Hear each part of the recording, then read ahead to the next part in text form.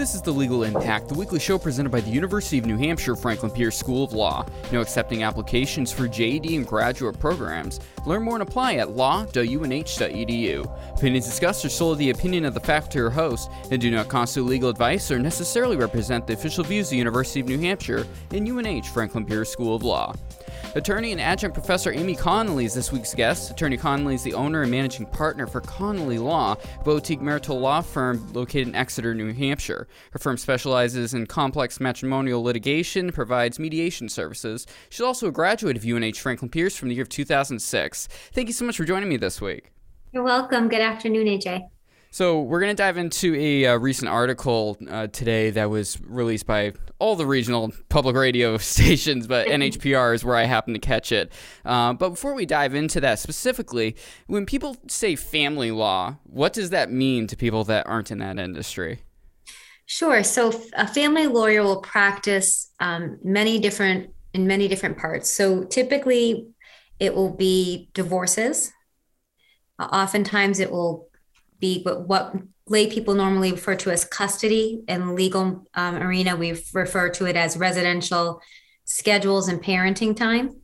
It also refers to child support, alimony. Sometimes it can deal with any post-decree or post-divorce issues if the parties are disagreeing on parenting time or they want a revision of their child support. That's typically what family law entails. And I'm assuming mediation is very important if you have any way of going through that instead of through the courts.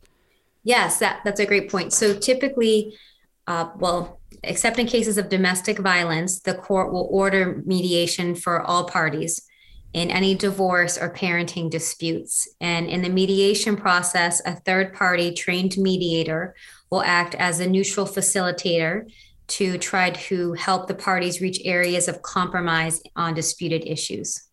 So it makes it to the point where the judge doesn't necessarily need to make a decision on, you're going to do this. In theory, they come to a decision as a group. That's correct. So in every mediation, the parties have control over the outcome of their cases, as opposed to allowing a judge who's a stranger make decisions regarding very personal financial issues within a family, parenting time within a family. It's always better for the parties to reach those agreements by themselves if possible, because the alternative is presenting it to a judge in a, sometimes 1, sometimes 2-day trial and allowing that person to make all of these decisions that are going to affect your financial future and the future of your children. So the courts and attorneys always try to have the parties work it out if possible through a mediation or collaborative process. How often does the health care of the child in question end up being a point of contention between divorced parents or separating parents? So health care is usually a joint decision that is made by both parents. And by joint decision, I mean that the court would require that both parties agree prior to any major medical procedure or any major medical decision related to the child's health and welfare. Healthcare usually is disputed on issues such as elective surgeries, such as a tonsillectomy, whether a child would be vaccinated against COVID or other vaccinations that are available, dentist, orthodontia sometimes. So it doesn't come up too often. Usually the parents are on the same page related to healthcare, but when it does come up, it is often pretty hard for the parties to reach an agreement because they're usually very firmly believe one side or the other, and to reach an agreement in those cases is difficult.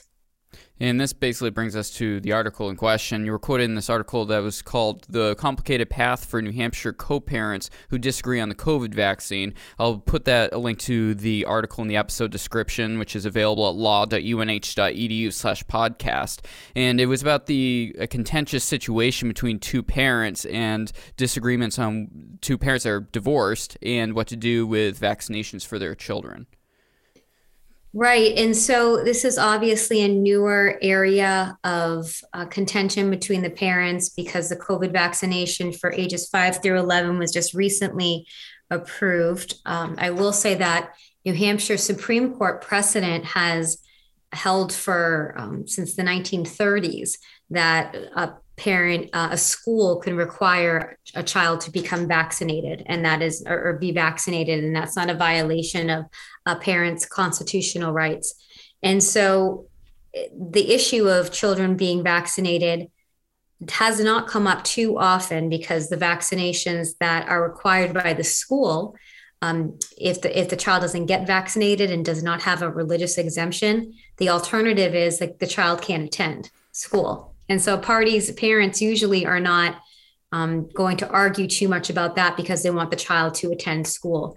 With the COVID vaccine, however, the statute in New Hampshire does not allow schools to mandate a COVID vaccination. And so it really is right up to the parents to decide. And it's not just parents who are separated or divorced or co-parents. It's parents that are married too that are having these disputes. So this isn't an issue that is totally on parents who are separated. It's with married couples as well. From a legal perspective, is there a difference? Yes. So from a legal perspective, if a married couple is disagreeing on a vaccination, they can't go and ask the court for relief or answer on it. Oh, wow. Right. And so if you want to ask a court to have relief, you need to be able to bring a petition in the court. And typically that is if the parties are, in the event that they were never married, they are able to bring that in the form of a parenting petition. And if the parties are married, they can bring a parenting petition, but it usually has to be accompanied by a divorce petition or a petition for legal separation. And imagine the nature of the COVID vaccine, in addition to the school aspect of it, is considerably more complex because of the just how out of nowhere basically it's come. So we talk about it when it comes to the legal perspective, a lot of stuff takes place over decades, and eventually laws develop, and we're in the middle of a pandemic. And how is that being perceived by the court system or other attorneys in your field? Well, I mean, the pandemic has been a disaster for a number of people, right? For pretty much everybody, especially kids. And what I've seen having the most impact, the most phone calls I'm getting from clients, I'll say, is at the beginning was on remote learning versus staying at home versus attending school, or whether that child has to wear a mask. If they're with one parent half the time that says they don't need a mask, and the other half of the time, they're with a parent that says does need a mask, or someone's more conservative than the other parent. And so in general, COVID has caused a lot of havoc on co-parenting relationships. This is even prior to the vaccination. And now that the vaccine has been approved, it's only made things worse, I think. The vaccine was also approved, as you know, for 12 and up for a while. And I have not had too many phone calls or requests for court intervention in those cases. And I think it's because the children are older in those cases. So they are, for the most part, considered mature minors around the age of 14, depending on certain circumstances. But that's the general unspoken rule. And so if a 14-year-old is saying to the judge, I want to be vaccinated, I believe that the court is going to really listen to that child. Are there implications to something like that happening when it comes to other sorts of healthcare related aspects? So when you say implications, what do you mean? So, I mean, if you take it to expand for elective surgery, or a big thing that's been in the news, of course, has been hormone therapies and such when it comes to the transgender situation. I mean, is this going to set a precedent that could impact those sorts of things too? I think that every case, the court is going to look at it as a case-by-case basis. And I've been in court before where I've had judges tell me they don't look at precedent on what they've done in another case to determine how they're going to rule in the case before them. And that's because judges believe that each family is individual and different, and that the facts surrounding every family situation is going to be different. And so what the judge might do in one case with similar facts, they might do something totally different in another case. And it's for whatever reason the judge felt was reasonable to do so. And so, the fact that, I could foresee that a judge might rule two different ways on the vaccine issue. In one case, they might say the Yeah. vaccination is appropriate. In the other case, they might say it's not. And it's because it's really a case dependent analysis that the judge is going to do. What's that like as an attorney dealing with these cases? I mean, I'm usually with what I'm dealing with on the podcast is we've got like contracts and we're dealing with criminal cases and such. When it comes to civil matters like this, it's a totally different ballgame. When it comes to family court, it's a different ballgame. I think that, court in general is not the best forum for families at all. I think it naturally creates an adversarial process where families, especially if they have children, are going to want to co-parent in an amicable way. And if you put them in a litigation process, it's immediately going to, I think, it's going to harm any potential co-parenting relationship in the future. As an attorney, it's hard because you have to tell your client, I don't know what's going to happen. This is what I think might happen based on my 15 years experience and all of these cases that I've done in front of this particular judge, but you never know. You never know what a judge is going to order. And it's very hard. In family court, the judges have a ton of discretion on the evidence before that person. And so they can weigh the evidence before him or her and are able to issue orders. And it's very hard to appeal because it's an unsustainable exercise of discretion standard on appeal. So it's very hard as a lawyer because you want to give your client some certainty and you can't really predict it, which is also another reason that we try to mediate these cases because you never know what's going to happen if you go to court. Yeah, definitely. I mean, how in the situation of COVID vaccine specifically, I mean, what sort of ways would you mediate something like that? So I'm a mediator, and I also, as an attorney, represent my clients at mediations. And if I were to approach this, I would try to, if I were to approach this, I would try to get down to the reasoning behind the disagreement. So is one person, why doesn't one person want the vaccination? Is it because they want to see more data on it? Is it because they want to get the opinion of a physician? Is it because they just are totally opposed to it? And so I would try to break down and say, why are these people disagreeing? And if somebody wants the vaccination, well, why do you want the vaccination? Do you think that the child has an underlying medical condition that makes them more susceptible to having COVID really harm them? Is there, and after I get the facts, what I can sometimes do is give what's called a neutral evaluation, where I would say, if this were before a court, or if I were to hear this case, I think that the court may order, X. And that's just based on my experience in the court that they're in. I think, for example, if a child was immunocompromised and at risk, and there was letters upon letters from pediatricians saying that they should get the vaccination from specialists, I would tell the other side, you can litigate this, but it might, given this evidence, if you don't have any evidence to counter it, that I could very easily see a court ordering the parent that wants the vaccination to have sole decision making on the issue. Yeah, I imagine the nature of it getting it's basically an emergency use authorization right now for any of the children's vaccines. The only one that's even approved for adults is Pfizer, and we're still receiving Johnson & Johnson Moderna shots, and that has to be a point of contention, I'd imagine. Yeah, and that's a good point, because I think there's a difference. People should understand that the judge is not going to order the child to be vaccinated. That's not going to be the judge's order. The judge is going to order that one parent has sole decision-making on the issue of vaccinations.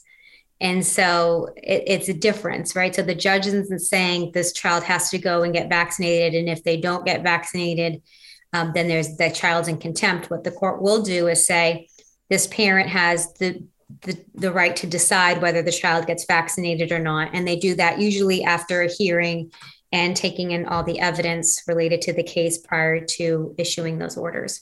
And obviously that's not what either parent should be trying to get out of something like that, because in theory you want there to be some sort of agreement where both sides at least are reasonably comfortable. Obviously someone's probably going to be uncomfortable in the situation, especially with this, because it's either they got the shot or they didn't get the shot. It's not like you're changing, these couple hours a week are now going to go to this parent or something like that. It's like, no, they're getting vaccinated. Exactly. And you can't undo it. Yeah. So you can't undo it. And I think that's a big difference between, the child's going to do this extracurricular activity or attend this religious ceremony. This is something that is medical. You can't undo it after it's done. And so I think that's where courts are going to be very hesitant to try to make those decisions, and are really going to encourage the parties to make those decisions amongst themselves. I mean, is a viable option for some families in mediation or through the courts to say, just wait a few more months? I mean, do you think that's really viable? I think that unless the party goes in or the parent goes in and asks for an emergency hearing, they're going to have to wait a few months, because the court systems are overloaded right now. And to get a hearing date is extremely difficult. And it can take months, if not over a year, to get a trial date in most of the New Hampshire courts. And so that's another issue is this vaccination going to be considered grounds to file an emergency motion? Right. And if that's, and so the grounds to do so. So in order to go into court and to file an emergency motion, which is called an ex parte motion, the person filing it needs to allege that the child is going to suffer irreparable harm or injury if the court doesn't make immediate orders. That's the legal standard. And so if a parent goes in and says, my child is going to suffer immediate harm if they don't get the COVID vaccination, I don't envy that judge's decision. I don't envy it, because is that going to be enough to warrant an ex parte motion? And if that's the case, the court can be inundated with all these emergency motions that usually need to be ruled on very quickly. Usually that day it's ruled on, and within a week you'll get a hearing. But if the courts say, no, this isn't an ex parte or an emergency matter, then the parties will be waiting over a year, a month to a year to get a hearing date. I think that the court could continue it out and say, let's wait a couple months.